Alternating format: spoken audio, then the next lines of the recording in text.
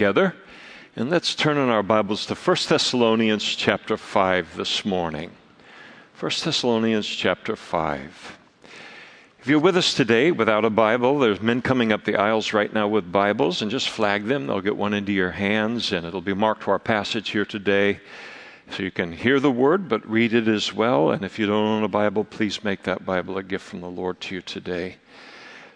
Just a reminder, on Sunday nights we go through the Bible, Genesis to Revelation, and currently studying the book of Acts. We'll do that this evening at 6 o'clock. Each of you are invited to that as well. 1 Thessalonians chapter 5, verse 18, a single verse. In everything give thanks, for this is the will of God in Christ Jesus concerning you. Let's pray. Father, thank you so much, as we always thank you, but it just seems like week by week we just grow in our awe of your word, how perfect it is, how exact it is, a perfect match for our need, this wonderful expression of you and your heart toward us. And we pray, Lord, that you would open your word up to us today and speak to us through it. We really are glad that you're a speaking God, how we need a speaking God, the project that each of us is. And we pray that in your love and your grace and even in your firmness to speak to us this morning through your word. And we ask for this work of your Holy Spirit in Jesus' name. Amen. Please be seated. This week I intended upon continuing our series on Sunday morning having to do with the book of Proverbs, or looking through it as the various themes and of subjects in the book of Proverbs. But then Thursday night came and I found my heart strongly turned toward the subject of Thanksgiving. And of course anybody might say, well, of course you did. It's Thanksgiving week. But it's more than that, and in a way that I've learned to try and recognize it as a way that maybe the Lord is speaking to me. And so this morning I want to talk about thankfulness and just explore its beauty, its reality in our lives a little bit. And maybe it's just for me. Maybe the Lord turned my heart Thursday night toward it so that I could listen to myself for the next 40 minutes and you could provide some context for all of that. But I don't think that's the case at all. I think God wants to use this time this morning to kind of prime the pump for a week-long immersion into the subject and the reality of Thanksgiving in our lives. So the message this morning will not have a proper conclusion to it. You'll have a sense that it's open-ended, and that's very much deliberate, not in the sense that it's manufactured, but just in the sense of what I think the Lord wants to do, so that we can take the message on into the week and into Thanksgiving Day and allow the Holy Spirit to continue to speak to us on this important subject. To me, Thanksgiving Day is the greatest of the non-religious holidays that we celebrate in the United States. It is second only, a distant second, but second only to the Christian holidays of Christmas and Easter or Resurrection Sunday. And Thanksgiving Day is a day that's set aside not only to kind of eat a dinner meal that's larger than the one that we do on most days, and to be with family. But it's a day that was set aside by our forefathers, and to use again the word immerse, to immerse ourselves as a nation at least one day out of the year into this great reality and this great subject and emotion experience of Thanksgiving.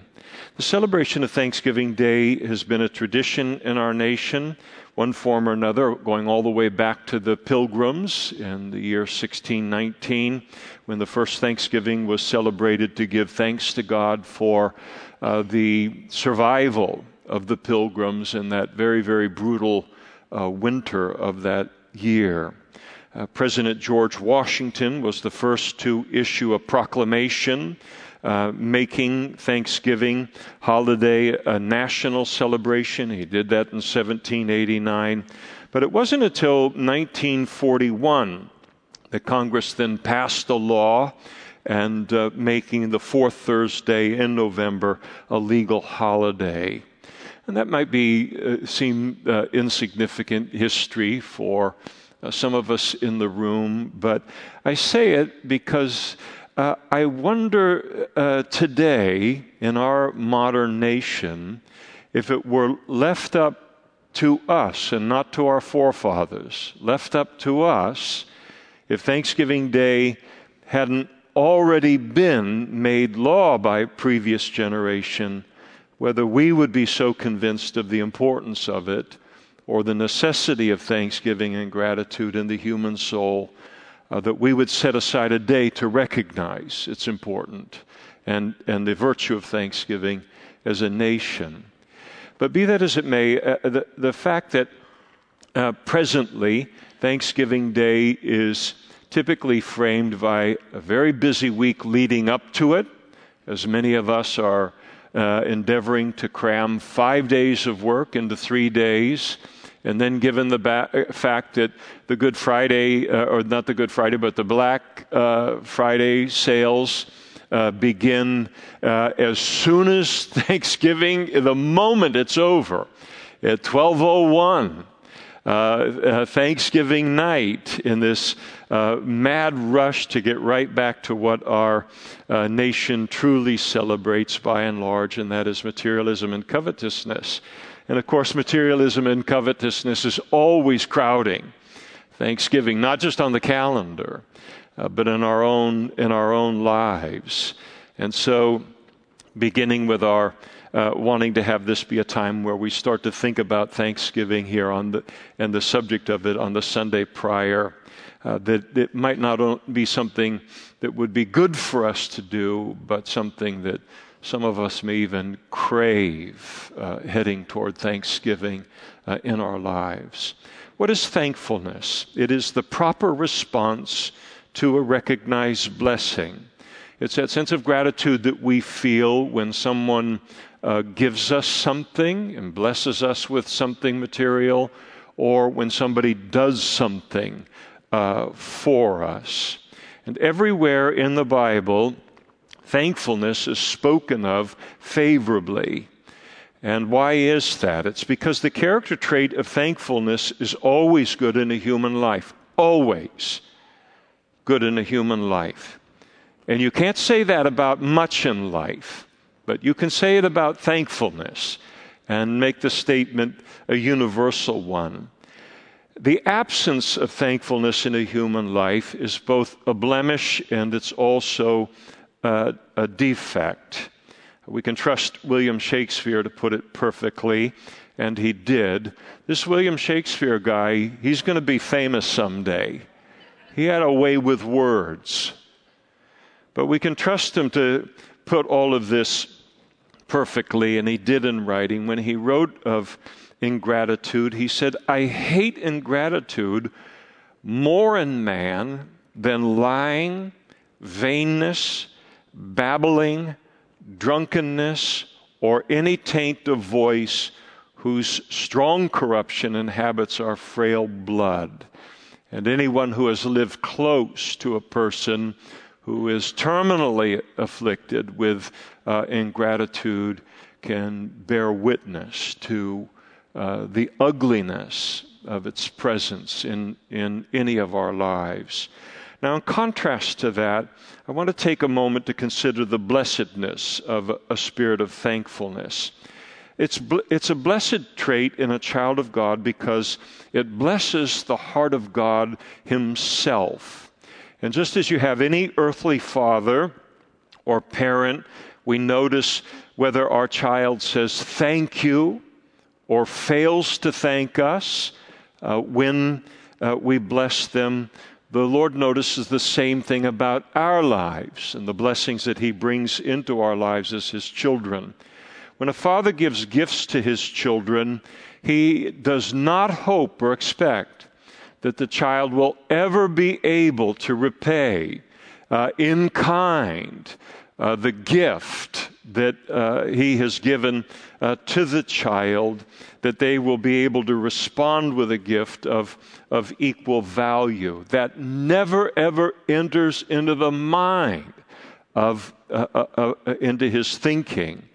He loves to bless his children as much as he's able to, and his reward is never a gift of equal value, but the blessing of his child's gratitude or thanksgiving, to just hear from the child what this blessing or this act of grace meant to them. And when a child takes the time to express their thanksgiving for the gift, to know that the gift has blessed the child enough to engender a genuine gratitude in them, that is what is priceless to a father. And when God blesses our lives, what blesses him most is when we just stop and say thank you to him, and to do so from a grateful heart. We think of Jesus' cleansing of the 10 lepers, and only one of them returning to give thanks to him for the cleansing of leprosy. For the cleansing from leprosy? I mean, if you had 1,000 lifetimes to say thank you for being cleansed of leprosy in the ancient world, you would think, who would fail to give thanks for that? And yet 9 did. And Jesus noticed the one that came and did give him thanks. And that event teaches us that Jesus notices when he's thanked by those that he has done good for. And he notices it when he isn't thanked. And it also tells us, very profoundly I think, that our thanksgiving means something to him. And what an act of grace that is. That something from me could mean something to him. And that our thanksgiving means something to him. Again, when we give gifts to our children, it is a great joy to do so within our abilities. But the circle is never completed. It never finds its closure without a thank you, without an expression of gratitude, and without it, everything remains far less than what it could have been. And so too with the Lord. And so thanksgiving is good because it blesses our Lord.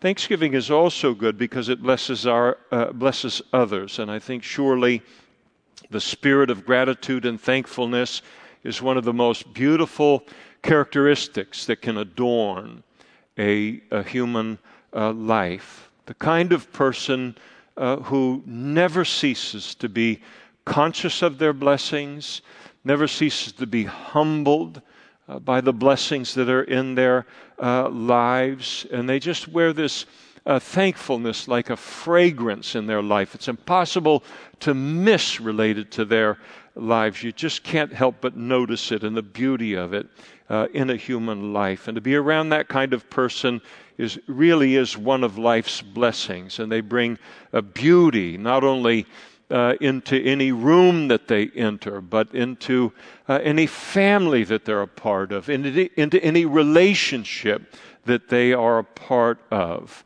They elevate everything around them just by the sole virtue of thankfulness in their lives. And the reason it has this effect upon others is because to live a life that's marked by thanksgiving is to live a life like Christ himself. When he took the 5 loaves and the 2 fish to feed the 5,000, you remember he gave thanks.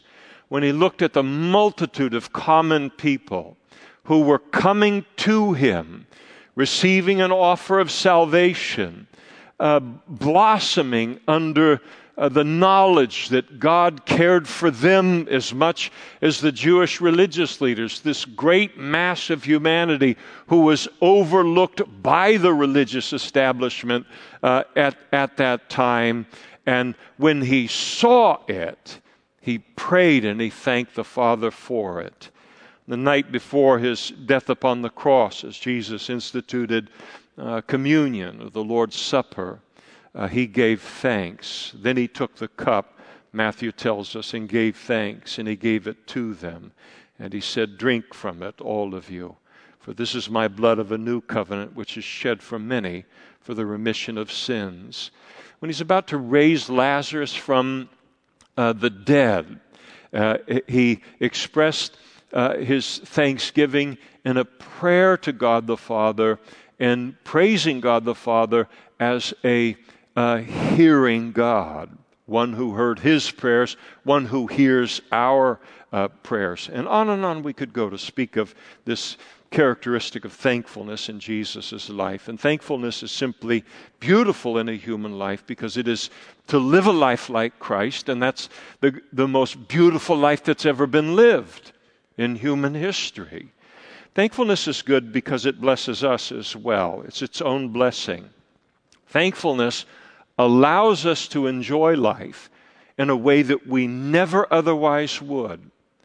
Thankfulness allows us to enjoy every blessing in our life twice.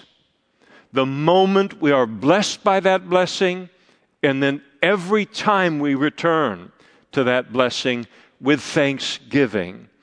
Whether that is a meal, when a Christian prays and thanks God for the meal that they're about to eat, that meal becomes far more to them than what it would be otherwise. I'm not just going to put fuel in my body now for nourishment, but I'm going to enjoy a meal as a gift from God. I'm going to enjoy this meal with God, and I'm going to enjoy it in celebration of His provision within my life.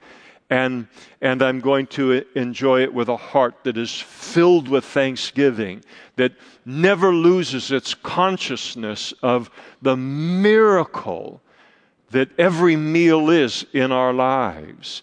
But it's not just a meal, a walk.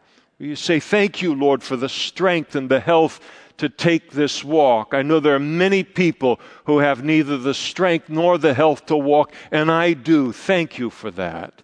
Or drive through the countryside, or a vacation, or when our car starts in the morning, or you lay your head down on the pillow at night to sleep, and we thank God for that pillow. We thank God for that mattress, knowing there's a whole world of people that have neither a pillow nor a mattress. And on we could go to speak of sunsets and sunrises and family and friends and church.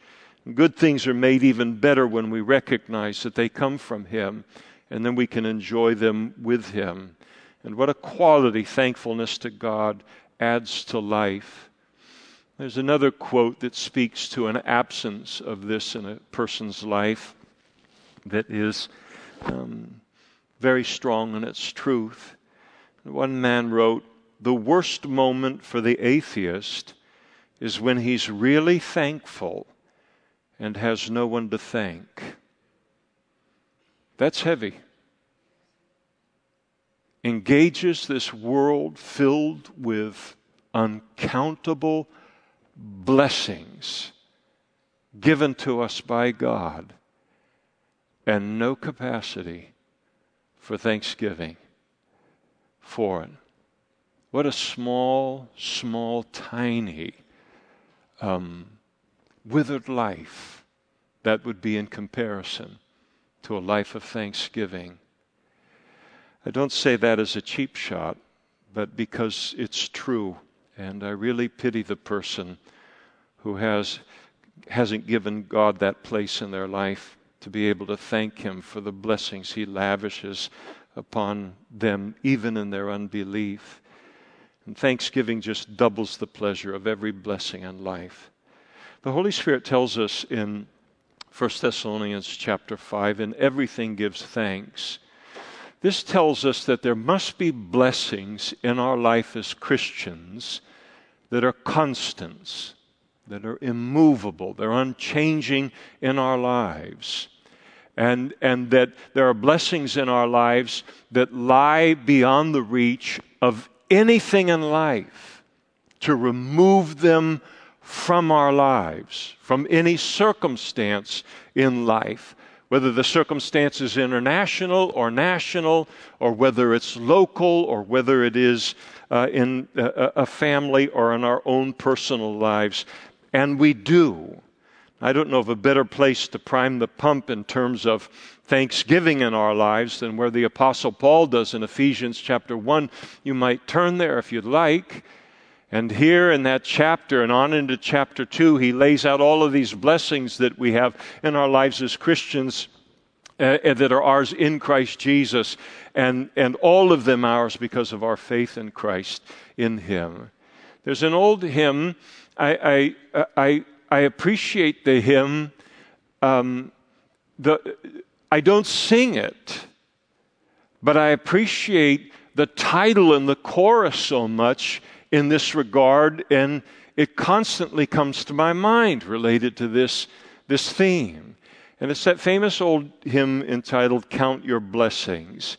And the author wrote in 1897, when upon life's billows you are tempest tossed, when you are discouraged, thinking all is lost, count your many blessings, name them one by one, and it will surprise you what the Lord hath done. And the chorus goes, count your blessings, name them one by one, count your blessings, see what God hath done. And the Apostle Paul writes these blessings in that chapter. He writes these blessings while in a Roman prison. The book of Ephesus, the book to the Ephesians, he writes when he is in Roman imprisonment. And when he writes of these things, he is writing of these constants within our lives as Christians, these causes for thanksgiving that always lie beyond the reach of life circumstances. Even when the circumstances involve coming against all of the power and the might of the Roman Empire at its height. And yet he found reason to give thanks. And if it was good for the Apostle Paul to do, it certainly can't do us any harm. In verse 4 of that chapter, Paul tells us that we've been chosen by God before the foundation of the earth. In other words, our salvation is a part of His plan that reaches all the way back into eternity behind us, but it also reaches to eternity before us, but it also reaches back before the foundation of the world. In other words, we are blessed with a salvation that is more sure and more secure than we could ever hope or dream. And in fact, our salvation is so sure and secure that in chapter 2, Paul talks about us seeing us already seated in the heavenly places. In verse 5, Paul declares that we've been adopted by God. I don't know who would adopt you today. I don't know who would adopt me. So often adoptions occur before the personality is unveiled. We don't give you a chance at the terrible twos or the 7-year-old or 13-year-old. The adoption happens before the real us begins to unfold most of the time. And God, when He saved us and adopted us, we were well on our way to being quite unadoptable by anybody else. Who else would take us on, let alone make us a part of their family and give us the privilege, as God has done, of calling Him Father? He says in verse 6 that we've been accepted in the Beloved. Because of Jesus, we are an accepted people. And how tragic it is today. It is heartbreaking for me today to look at the world all around us, especially in the Western world, especially in the United States, even within the Western world, and how tragic it has become since the advent of social media to see all of this just open expression of craving on the part of so many people, craving acceptance from other people, and what people are willing to do to try and get acceptance from other people, to earn acceptance from other people. And here we have acceptance from God. We don't have to prove ourselves to God. We don't have to constantly try and earn His acceptance. We already have it. And then in verse 7, we have redemption through Jesus' blood. To use a modern terminology, we would say we've been liberated. Once we were slaves of ourselves, our selfishness. We were slaves of our sin, and Jesus has liberated us from not a nuisance in our life. We were not a nuisance to ourselves. Our sin was not a nuisance to ourselves. It was something that took us into severe bondage. And the redemption, the freedom that we've received through Jesus' blood, as Jesus said, therefore, if the Son makes you free, we shall be free indeed. Think about the freedom in the privacy of your own heart. Think about the freedom you enjoy as a human being that you would never have known apart from Christ. I know we're growing in freedom. I know we'll grow in Christ's likeness until we're in heaven one day. But we are not what we once were, and we are not in the same bondage that we once were. It is a tremendous thing to be redeemed by Jesus through His blood. And then in verses 7 and 8, we have the forgiveness of sins. We're forgiven people, and our past has been cleansed, and it's been forgiven. I do not have to live tormented by the sins of my past, and I would live tormented by the sins of my past, apart from God's forgiveness and how complete it is. Now, don't think that I'm some extraordinary sinner. There are no bodies buried in the backyard or anything like that. But sometimes you can just have a tender conscience, and a smaller thing can be something, or something that somebody else would look at and just brush off. And yet, for how God has made us, that would be something that would torment us for the rest of our lives. And our past has been forgiven, and our sin has been separated from us as far as the east is from the west. We're also a mystery-knowing people, Paul said in verses 9 and 10. Think about this. We know the origin of the heavens and the earth. We know the reason why the world is in the mess that it's in, why it's so broken, why it is so fallen, and it's because of sin. We know the origin of death in the human condition, what happens after death. We know how to prepare for death. We know how to be saved. We know how the world ends. Think about the peace that brings into our lives. We know the meaning and the purpose of life. We know what God is like, and on it goes. All of these things, we wouldn't know the answer to any of those things apart from God's revelation to us. And think about the quality of peace and confidence and joy and gratitude that knowing these things produces in our lives on a daily basis, that we're not even aware that they're the byproduct of what we know from God and we operate from on a daily basis. And without the answers to these questions, we would be forced to live fundamentally ignorant lives, animal-like lives. And then he said in verses 13 and 14 that we've been sealed with the Holy Spirit. God has put His mark of ownership on us by filling us with His Holy Spirit.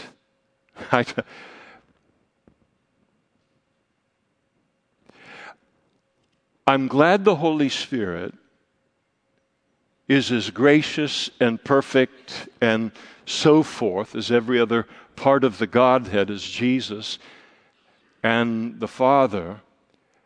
But I never take for granted that the Holy Spirit came into my life as a Christian and the marvel that that is.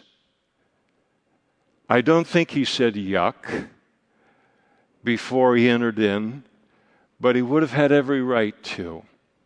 And so it is related to all of our lives.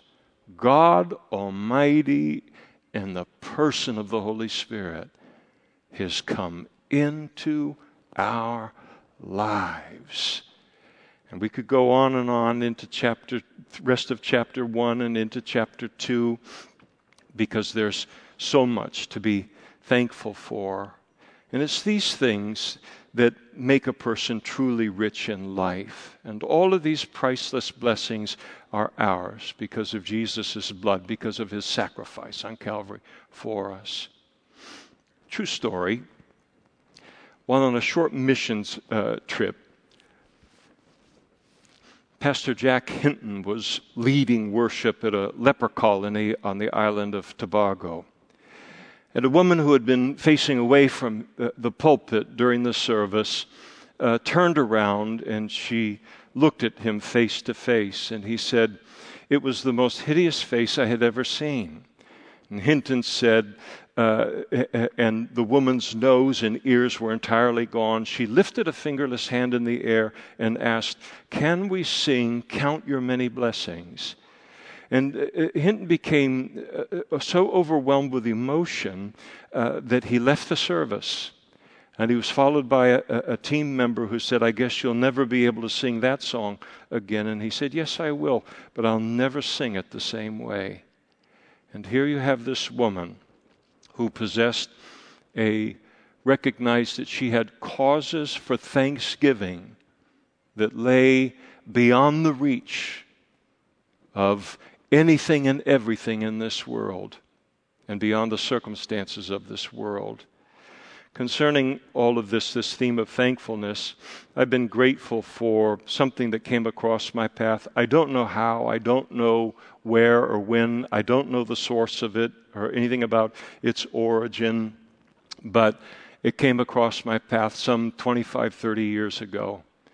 And I've always appreciated the place that it has played in fashioning my understanding of Thanksgiving and the place of Thanksgiving in my life. And I'd like to read it to you and read it as it was originally written.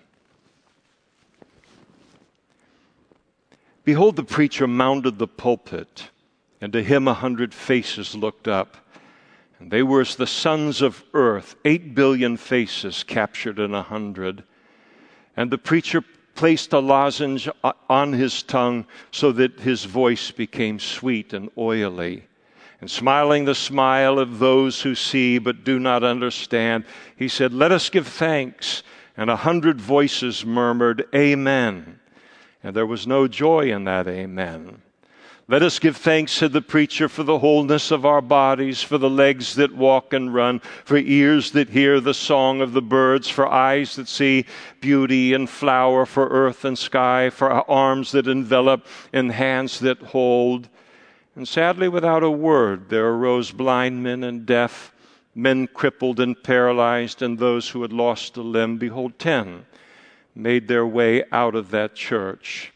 But the preacher continued and said, 'Let us give thanks for our health, for lungs breathing in soft air, for enjoyment of food and drink, for the firm tone of skin that radiates soundness.' And there arose and departed those with TB and leprosy and cancer, those who knew no food but hot milk, and that taken with pain. And behold, 10 more left the congregation. But the preacher continued his rhapsody and said, 'Let us give thanks for the earthly benefits, the comforts of this world, the rivers of wealth that this fruitful world has bestowed upon us.' And there departed of the poor who had seen their children die of malnutrition, and their parents of the cold, 10 more. But the preacher, his eyes raised and in riveted contemplation of comfortable thoughts, saw none of this. And he said, 'Let us give thanks for home and hearth, for the families in which we dwell.' And there departed out of the congregation the dispossessed, the refugee, the old man from the welfare home, and the young girl who had disgraced the family name, in all 10 more. And the preacher persisted and said, "Let us give thanks for our friends." And from the congregation there arose forgotten men from lonely corners of large cities, the painfully shy who eat nightly in cheap restaurants alone, the isolated who dwell on farms 5 miles from a neighbor, and all who by their fellows are considered odd or of the wrong race or wrong background, and quietly there slipped away 10 more. But the preacher, drawing from his lozenge comfort and unction, said, "Let us give thanks for our beauty. Surely no supernatural beauty, for we are but humble men. But that which makes us graceful and gracious and good to be with." And Sally, who knew her chin receded, and George, whose eyes were crossed, and Greg, who was bald, and Lewis, who had piano legs, and 6 more with them, arose and departed that place. And yet still the preacher spoke. "Let us give thanks for our wonderful minds through which we understand art and science, literature and history, and probe the most profound mysteries of the universe." And several people of average intelligence blushed, and a moron looked bewildered, and an imbecile stared blankly. But they all arose, 10 of them, and walked to the door. But the preacher, without a glance downward, almost sang as he said, "Let us give thanks for our virtues that make the path of life pleasant, as if it be decked by flowers."